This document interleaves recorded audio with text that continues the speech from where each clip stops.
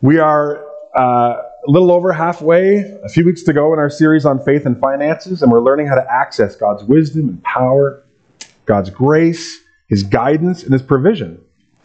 And we want to grow as a church and as individuals, as households, so that we can become people who more consistently avoid debt, give generously, save prudently, and spend strategically.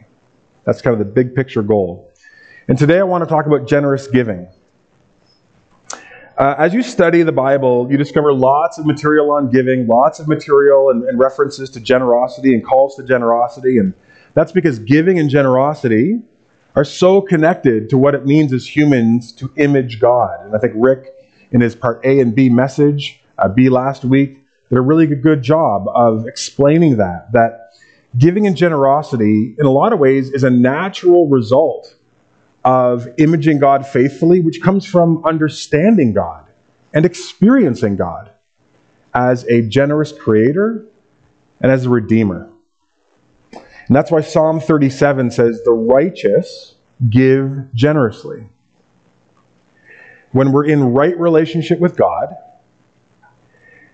giving kind of erupts from our lives. When we're understanding and experiencing God, and it's in alignment with who God reveals Himself to be, we don't have to be pushed and cajoled into generosity. It happens naturally. Now today I'm going to move beyond last week's message, which was a really powerful one that helped us to think about how the spirit and posture of generosity really should form and shape all the avenues and dimensions of our lives. Generosity in time and energy, talents, money, resources, right? Remember that framing metaphor at the end of, God's generosity and grace is like a river, and we're distributaries that take that out in all of different kinds of ways. And there's just this flow of God's generosity into our lives and through our lives, from our lives. And I want to build on that and hone things down, and I want to speak to giving and generosity today, specifically as it relates to materially supporting the mission and ministry of God's church. So I want to talk about 4 broad principles of giving that I think it's fair to say basically every Christian tradition, regardless of denomination, that we're all going to agree on these things. So these are pretty solidly found in the principles and particularities of Old Testament through New Testament. And there are 4 broad principles that should inform our giving. Number 1, giving is to be a priority. Proverbs 3:9 says, "Honor the Lord with your wealth, with the first fruits of your crops." The concept of first fruits comes from a recognition that the earth is the Lord's and everything in it. And because God owns everything, really, we're in returning a portion of what we have to God. We're acknowledging His lordship over everything in the world, but also that He has blessed us with. And the Bible instructed people in the Old Testament to bring the best and the first of their animal sacrifices and the first fruits of the land, those first crops, which was a huge act of faith, because if you give the first fruits of the whole crop season and then the rest of the crop season doesn't come through, there might be a temptation to be like, well, I want to store up the first fruits. But God says, no, I want you to give the first fruits to me. I own that land. I've given you prosperity. This is an exercise of trust. And so whether the crop was olive oil or wine or honey or sheep's wool or fruit, there was always an offering to give God your first and to give God your best. Do you guys remember BEDMAS, Order of Operations? I do, because I've been leading my son and daughter through it this year. Right? You got this equation, all these different combinations of brackets and pluses and minuses and multiplication and division. And what you learn is that there actually has to be a particular order that you do the operations in, otherwise you get the wrong answer. And in our lives and in our finances, there is kind of a divine order of operations. That if you get out of that order, you won't arrive at the right answer. There's an order of priority, and that begins by giving God our first and our best. Matthew 6:33, Jesus says, "Seek first the kingdom of God and His righteousness." Seek first this. And then he goes on to promise all the other things will be taken care of. But you've got to center on this and make that your pursuit. God's the priority. He gets the best of our time and our resources and our energy. And then when Paul is instructing early Christians along these same lines, the Apostle Paul, he says, on the first day of the week, each of you should set aside a sum of money in keeping with your income. And he goes on to give further instruction. But when does he say to do it? On the first day of the week, which is what day? Sunday, today. You are giving God right now the first fruits of your time this week. That's awesome. You are saying, the first thing I want to do to start my week is to gather with other Christians and praise God. That's going to set me. That's awesome. And the Apostle Paul says that's what you should do when it comes to your giving as well. You prioritize that. You give God your first and you give God your best. And that's why when I talk, even generally about what we can do with our money, I always intentionally use the order of give, save, spend. Because our culture will reinforce spend, then if you got some leftover, save, and then if you're feeling extra generous, give. But the kingdom is reversed. It's you give, then you save, and with save, to tie it into a few weeks ago, eat into your debt there, and then you spend. So giving should be a priority. Number two, giving should be proportional. Paul in that same passage says on the first day of the week, you set aside a sum of money in keeping with your income. And the Greek there is really trying to get at this idea, set aside an amount in proportion to your income. So he's not giving them a set amount. He's saying it's going to be flexible depending on the extent to which God has materially blessed you, in that case, in the previous week or a few weeks. That's why churches usually talk about giving with percentages and not a fixed amount. Because giving was always instructed within the church to be proportional. And that's God's way of justice and mercy and righteousness applied to the support and faithfulness of his people and his church, right? Giving $500 to the church might be inconsequentially insignificant to someone. They can do it without batting an eye. But to someone else, that is crushing. That would actually maybe impoverish them or put them in a really dangerous place financially. So God says you set aside, give God your first and your best, but you give a portion that's proportional to how God has advanced you and blessed you materially. And like Rick said, it doesn't matter the amount that you get. It's not about comparing. It's about saying, this is what God has given me, and now I'm going to return to God a portion of that. Our giving should be, number 3, sacrificial. And this is the one that Christians can roll off the tongue really easily. We can get a lot of sacrificial. But what that means is your giving will hurt to some extent. It will be, I would argue, even more than uncomfortable. It will be painful. The Bible says that giving to God is always good, but giving to God will not always feel good. It will not come with an immediate return on emotional investment where you're like, oh, amazing. And that's because it is a sacrifice. And every sacrifice means the death of something. And Romans 12 says our whole lives are to be a sacrifice before God. And so that should help us to realize, okay, the Christian life is not always going to feel amazing and easy and comfortable. But what it's also going to mean is that my giving is going to be painful. Because I'm putting to death something that the idea or the opportunity to do something over here in order to advance God's kingdom over here. And maybe in a way that will never come back and bless me. In 2 Samuel 24, David is offered by this person a bunch of oxen as a gift to the king. And the person essentially says, David, I want to bless you with these resources, and you could offer this grand sacrifice to God. That's my gift to you. And David says, no, I won't receive that gift. I'm going to pay for every single one of those oxen. And he goes on to say, I will not offer God a sacrifice for that which costs me nothing. Giving is meant to be a sacrifice. And David says, if I sacrifice something to God in worship that someone else gave, I haven't lost anything. And there should be a loss. There should be a sense of like, oof, that cost me something. Because that's one of the ways I signal to God and remind myself that life is about Him and sacrificing for His glory and not mine. His advancement, not mine. And then when Jesus in the New Testament, there's that story of the widow's mite, and she puts in he and his disciples are at the temple, and people are putting in different amounts of money, and the Pharisees and the religious kind of leaders are putting in like large sums of money. They're very wealthy.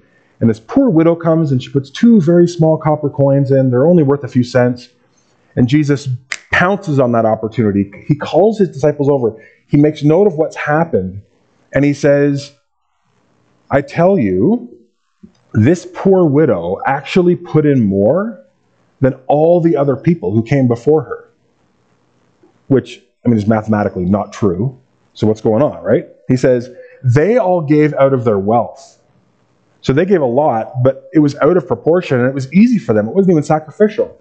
But she, out of her poverty, gave everything. And then he says she actually gave everything she had to live on, like for that week or, short horizon line. And Jesus says, see, God is not pleased by the amount that we give. It's the proportion of the sacrifice. If I gave tens of thousands of dollars or whatever amount in your mind that would say, wow, that's amazingly generous, you actually wouldn't be able to infer that based on the amount, because you don't know whether or not it cost me anything or whether that was easy for me to do. God is not pleased by the amount that we give, but by the sacrifice that it represents. C.S. Lewis was once asked to make a comment on how much should Christians give to the church, like practically, when it comes down to brass tacks, like what do you suggest? And he doesn't land on something specific, but he anchors his answer into this idea that your giving as a Christian should be sacrificial, because everything that God does and is generous and is self-sacrificial. And we see that ultimately in Jesus.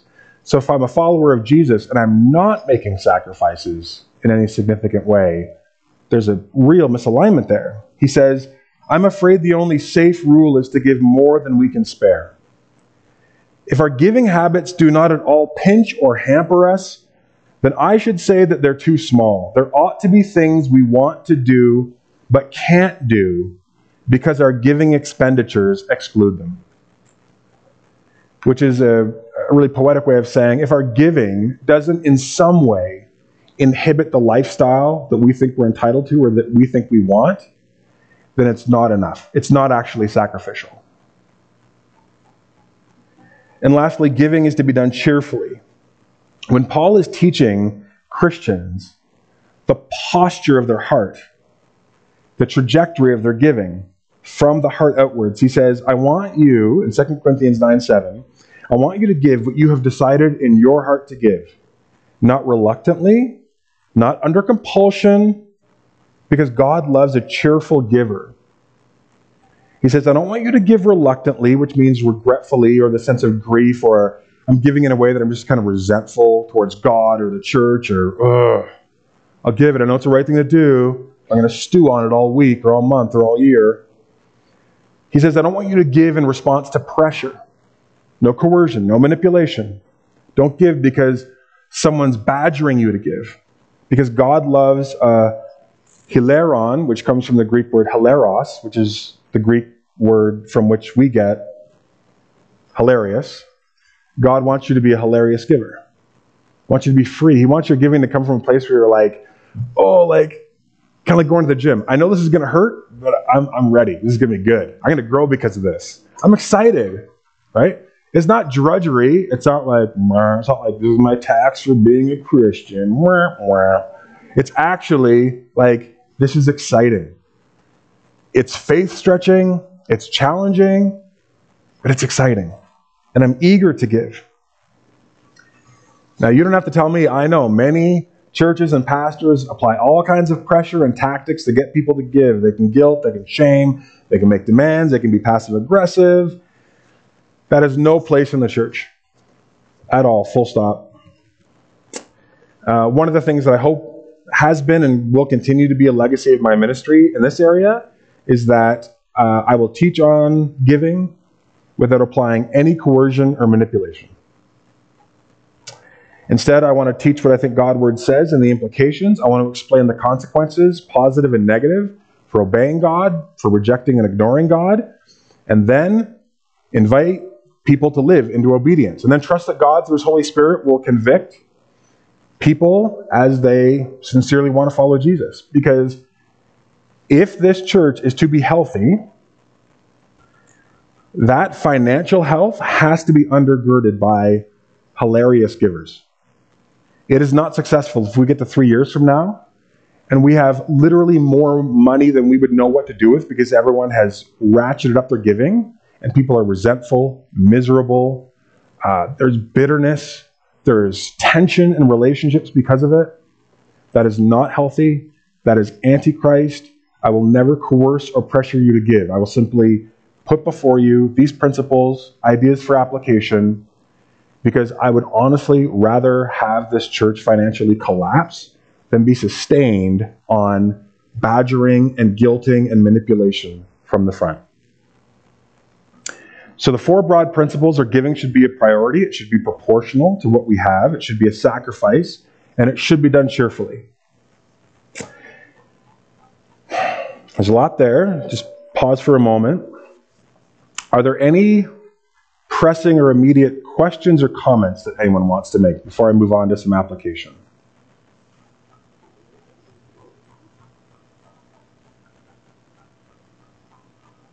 Okay, let's talk about applying these principles. And let's get into the weeds. First question. So where do I give as it relates to the things of God? Should I give to my local church or some other parachurch ministry or missions organization whose work I value? Yes. Remember BEDMAS, order of operations? I do believe the Bible speaks to an order of operations as it relates to our giving. And the first place is the local church, the local committed fellowship of Christians that we are connected with. What you see in the book of Acts with the birth of the church and then stretching out more or less through all of church history is that giving is carried out to and through the local church, even to extended ministries and missions. And there's a few reasons for that. Number one is that there seems to be a priority that the vast majority of churches have upheld, which comes from 1 Corinthians 9:14, where Paul, instructing the Corinthians, says, I want you to know that the Lord has commanded that those who preach the gospel should receive their living from the gospel. So the first priority is a strong, financially strong and healthy local church that is defined by, ideally, not always possible, but ideally at least one person in pastoral leadership who can devote themselves full-time to the leadership and organization of the church. I've said this before, the Covenant Church had a time in their history where they were like, do we want to encourage churches to do paid staff or not? Should it all be volunteer? And they arrived at a very practical solution for that. They said, what we observed in churches that try and have just kind of like lay leadership, spread out, reliance on gifts, awesome, but no paid pastoral leadership, versus churches that pay at least one person to devote themselves to the ministry of preaching and teaching and leadership, that those churches that have paid leadership flourish in all kinds of ways that were surprising to them as they looked across the covenant, because there were some covenant churches, and it wasn't like these churches were floundering necessarily, but I think we see this principle in Scripture, that the ideal is to have at least one person paid full-time who's gifted and called to be a pastor. Not always possible, but that's... And then we also pay and help support missionaries who are going cross-culturally to provide pastoral leadership in other contexts. And the idea behind this, again, is that there is a priority for the church to center around what's called the ministry of the Word of God and prayer, preaching, teaching, and prayer and worship. In Acts 6, the very first deacons were set up, and deacons are, depending on the Christian tradition, they're essentially leaders who help with the logistics of ministry so that people in pastoral leadership can be freed to prioritize teaching and preaching and pastoral leadership. There were all kinds of issues in the early church around food distribution. They were kind of like running their own food center. It was kind of like, oh, these people were getting more food than these, and how do we deal with that? How do we rejig the logistics? And the apostles were getting pulled into these food distribution discussions. And they said, you know what? It actually wouldn't be right for us to neglect the ministry of the Word of God in order to wait on tables. And that's not condescension. That just means like to distribute the food. They said, brothers and sisters, choose 7 men from among you who are known to be full of the Spirit and wisdom. We'll turn this responsibility over to them, and then we will give our attention to prayer and the ministry of the Word.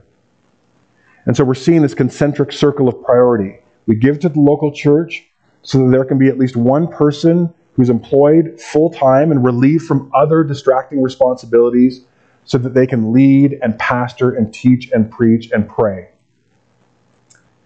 Now, outside of that, there is some debate in Christian circles in terms of like, okay, well, how do I divide my giving between the local church and other ministries and missions and opportunities? And some would say, we'll get to tithe in a moment. Some will say tithe to the church and then offerings above and beyond. I would just say, I think the general principle that we see in Scripture is definitely the majority of your giving would go to the local church. And then a smaller portion would go to support other ministries that you're involved in. Now, obviously, you could say, Jeff, you're pretty self-interested to make that claim. Given, okay, so let's just pause your suspicion that I'm money hungry and power hungry and I just want to like bend all this stuff towards the advancement of my own purposes. And let's say for a moment that actually is the principle, that we want to have a strong local church first before we extend out and support other ministries. So we have the majority of our giving going to the local church. Can you see a practical reason why that would actually be God's design?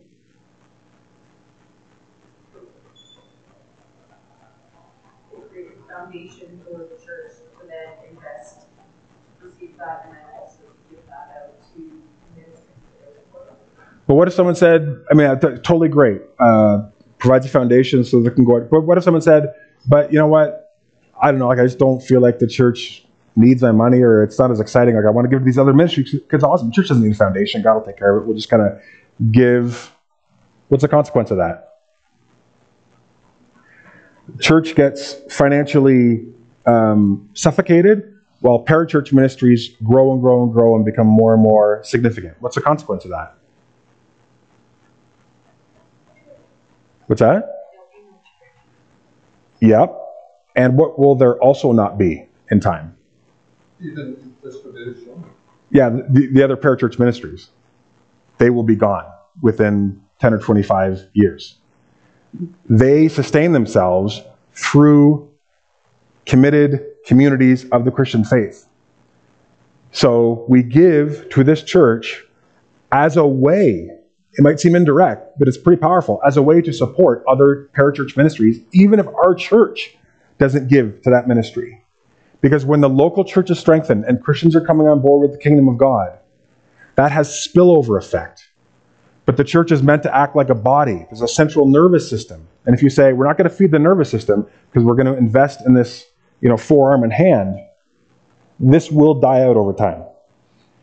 The distributary that Rick talked about. God has designed the local church to be the principal receiver of God's funds, and then for those to go out with wisdom. And that's why we have leadership, that's why we have finance reports, and that's why we have AGMs, so that you can hold us accountable to say this is the right use of God's money. But it should, I believe, be prioritized to the local church, and then extras go to parachurch organizations. Okay, how much should I give? If you spend enough time in a church, you heard it this morning from Rick, you'll hear phrases like tithes or tithes and offerings, and the tithe means tenthing. So numerically, it's like 10% of one's income. That comes from a really powerful promise given to God's people in Malachi 3, where God says, I want you to bring the whole tithe into the storehouse, that there may be food in my house. And God says, test me in this. It's actually a counter command. God commanded in every other way you don't test him. He says that in Deuteronomy. Do not put the Lord your God to the test. This is the one time in Scripture where it says, you can actually test me. See if I will not throw open the floodgates of heaven and pour out so much blessing on your community, you won't have enough room to store it. And although the New Testament offers no direct teaching on tithing, again, Rick references in his message, Jesus does give an implicit affirmation to the practice. He warns these Pharisees. He says, woe to you, Pharisees, because you're giving God a tenth of your resources, but you're neglecting justice and the love of God. And then he says, you should have practiced the latter while not leaving the former left undone. So Jesus doesn't say, you're tithing and you're turning a blind eye to starving widows in the streets. That's wrong. God doesn't care about your tithing. Help the poor widow. He says, you're good to tithe. That's good, right? You should have realized that's the training wheels of generosity. So you're supposed to look at the widow and say, what does God's generosity pull me towards in this situation? So it's a both and. Now, many Christians and churches have seen the tithe as a good principle, even though in the New Testament it's never directly instructed. These other principles of proportionality and priority and sacrifice and cheerfulness.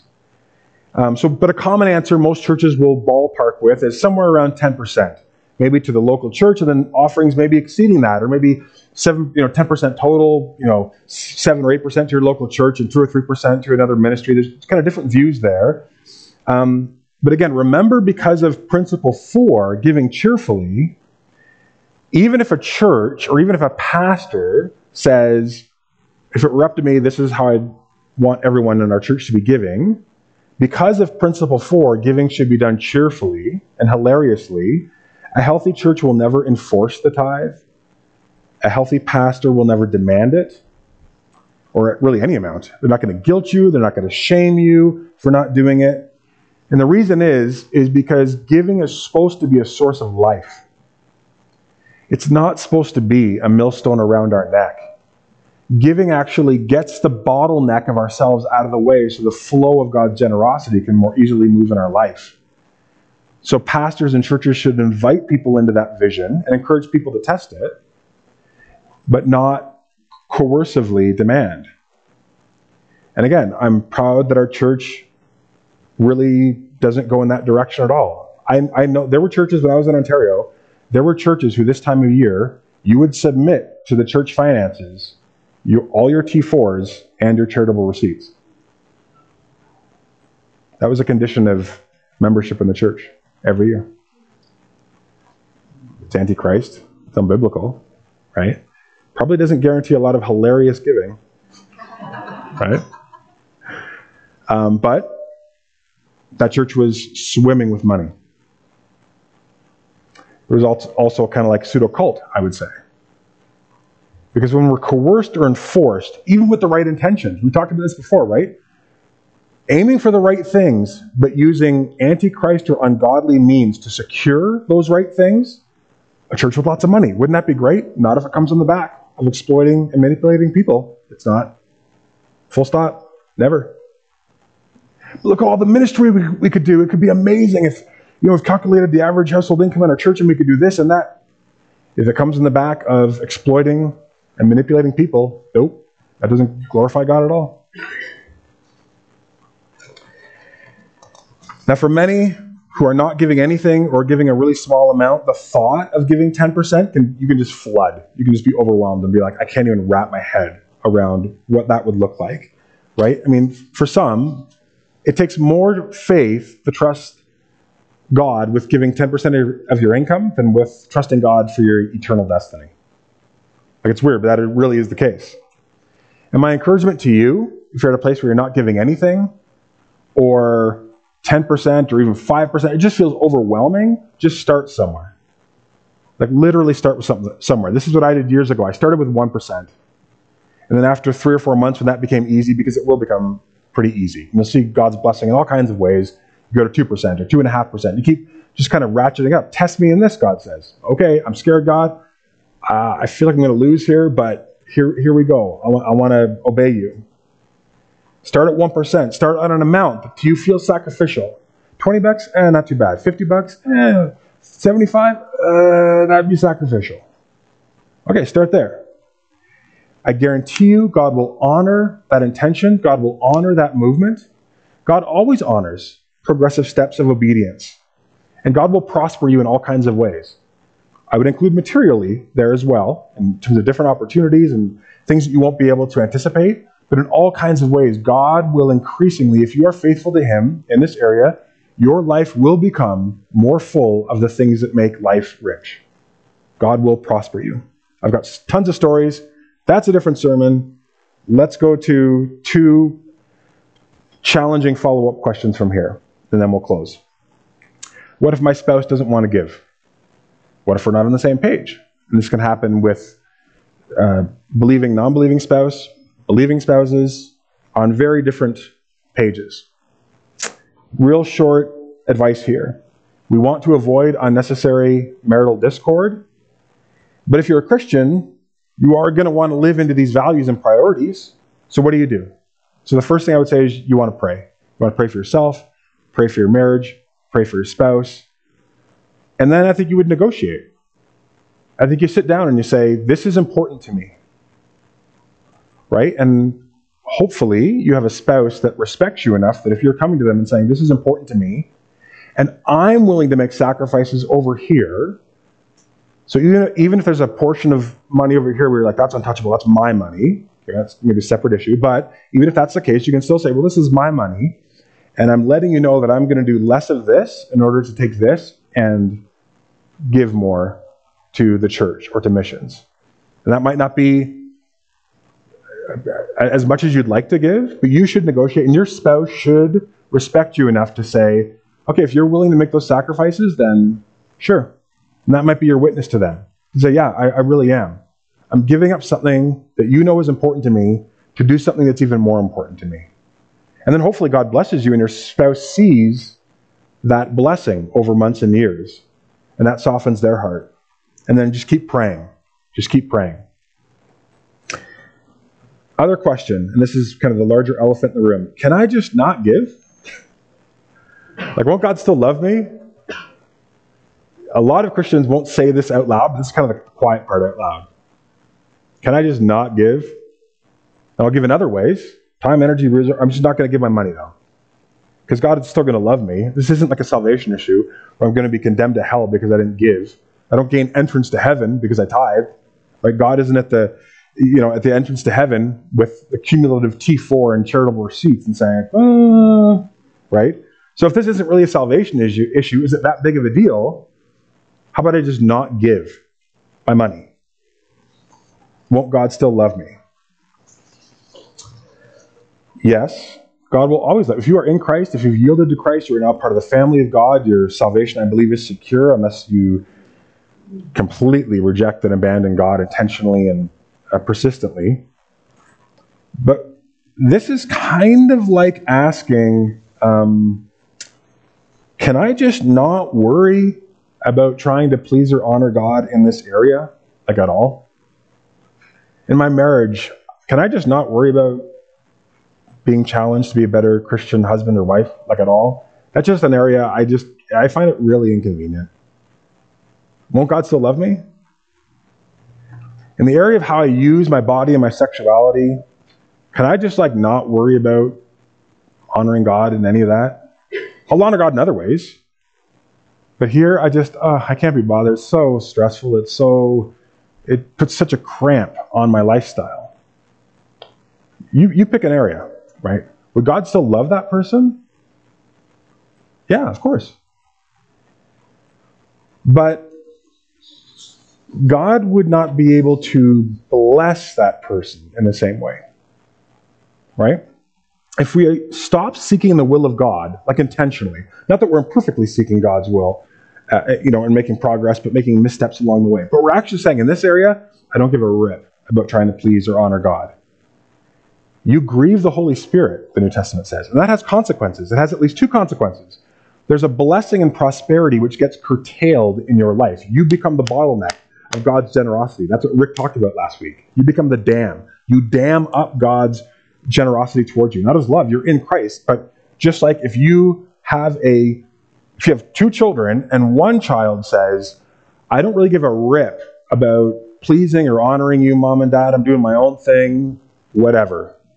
And another child who says, I actually want to honor you, and they're doing it imperfectly, but you're seeing a desire to for them to bless you. You love both of them, but honestly, you're just going to provide different opportunities to one versus the other.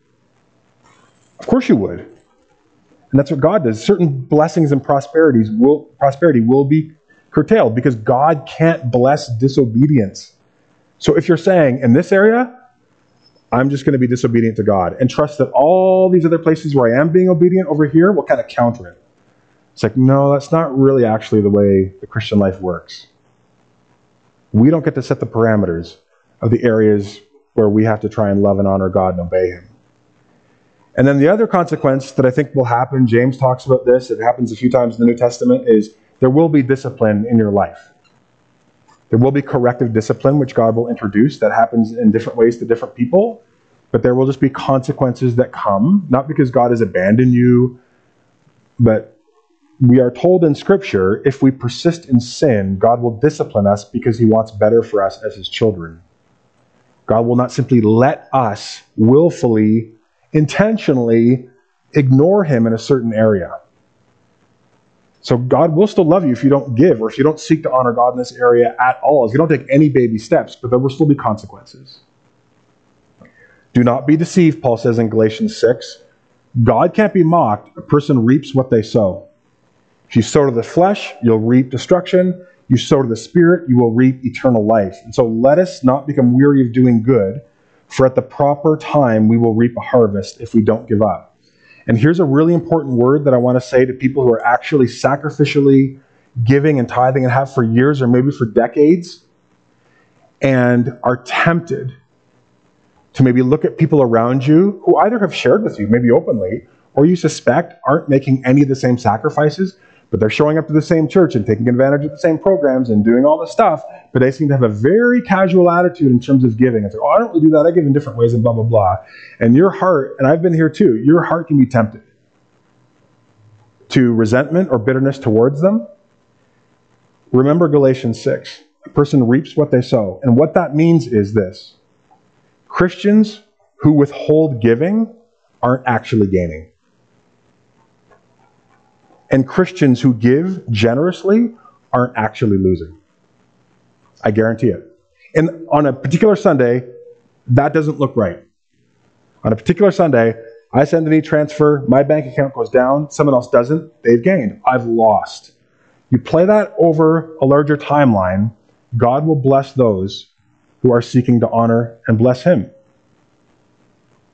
God blesses obedience.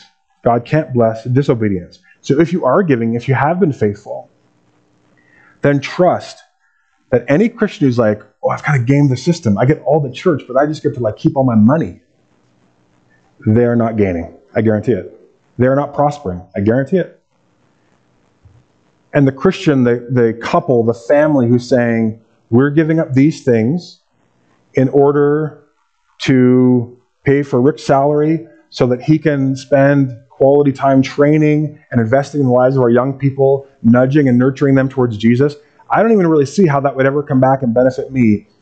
But we're giving up these things, and someone else says, oh, what a sucker. You're giving that amount of money to the church?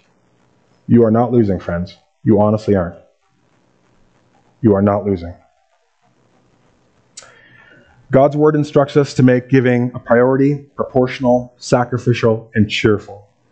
And so in our giving and in all things, let us not become weary in doing good and pursuing what is good and what is true. For at the proper time, we will reap a harvest if we do not give up. Let's pray. God, bring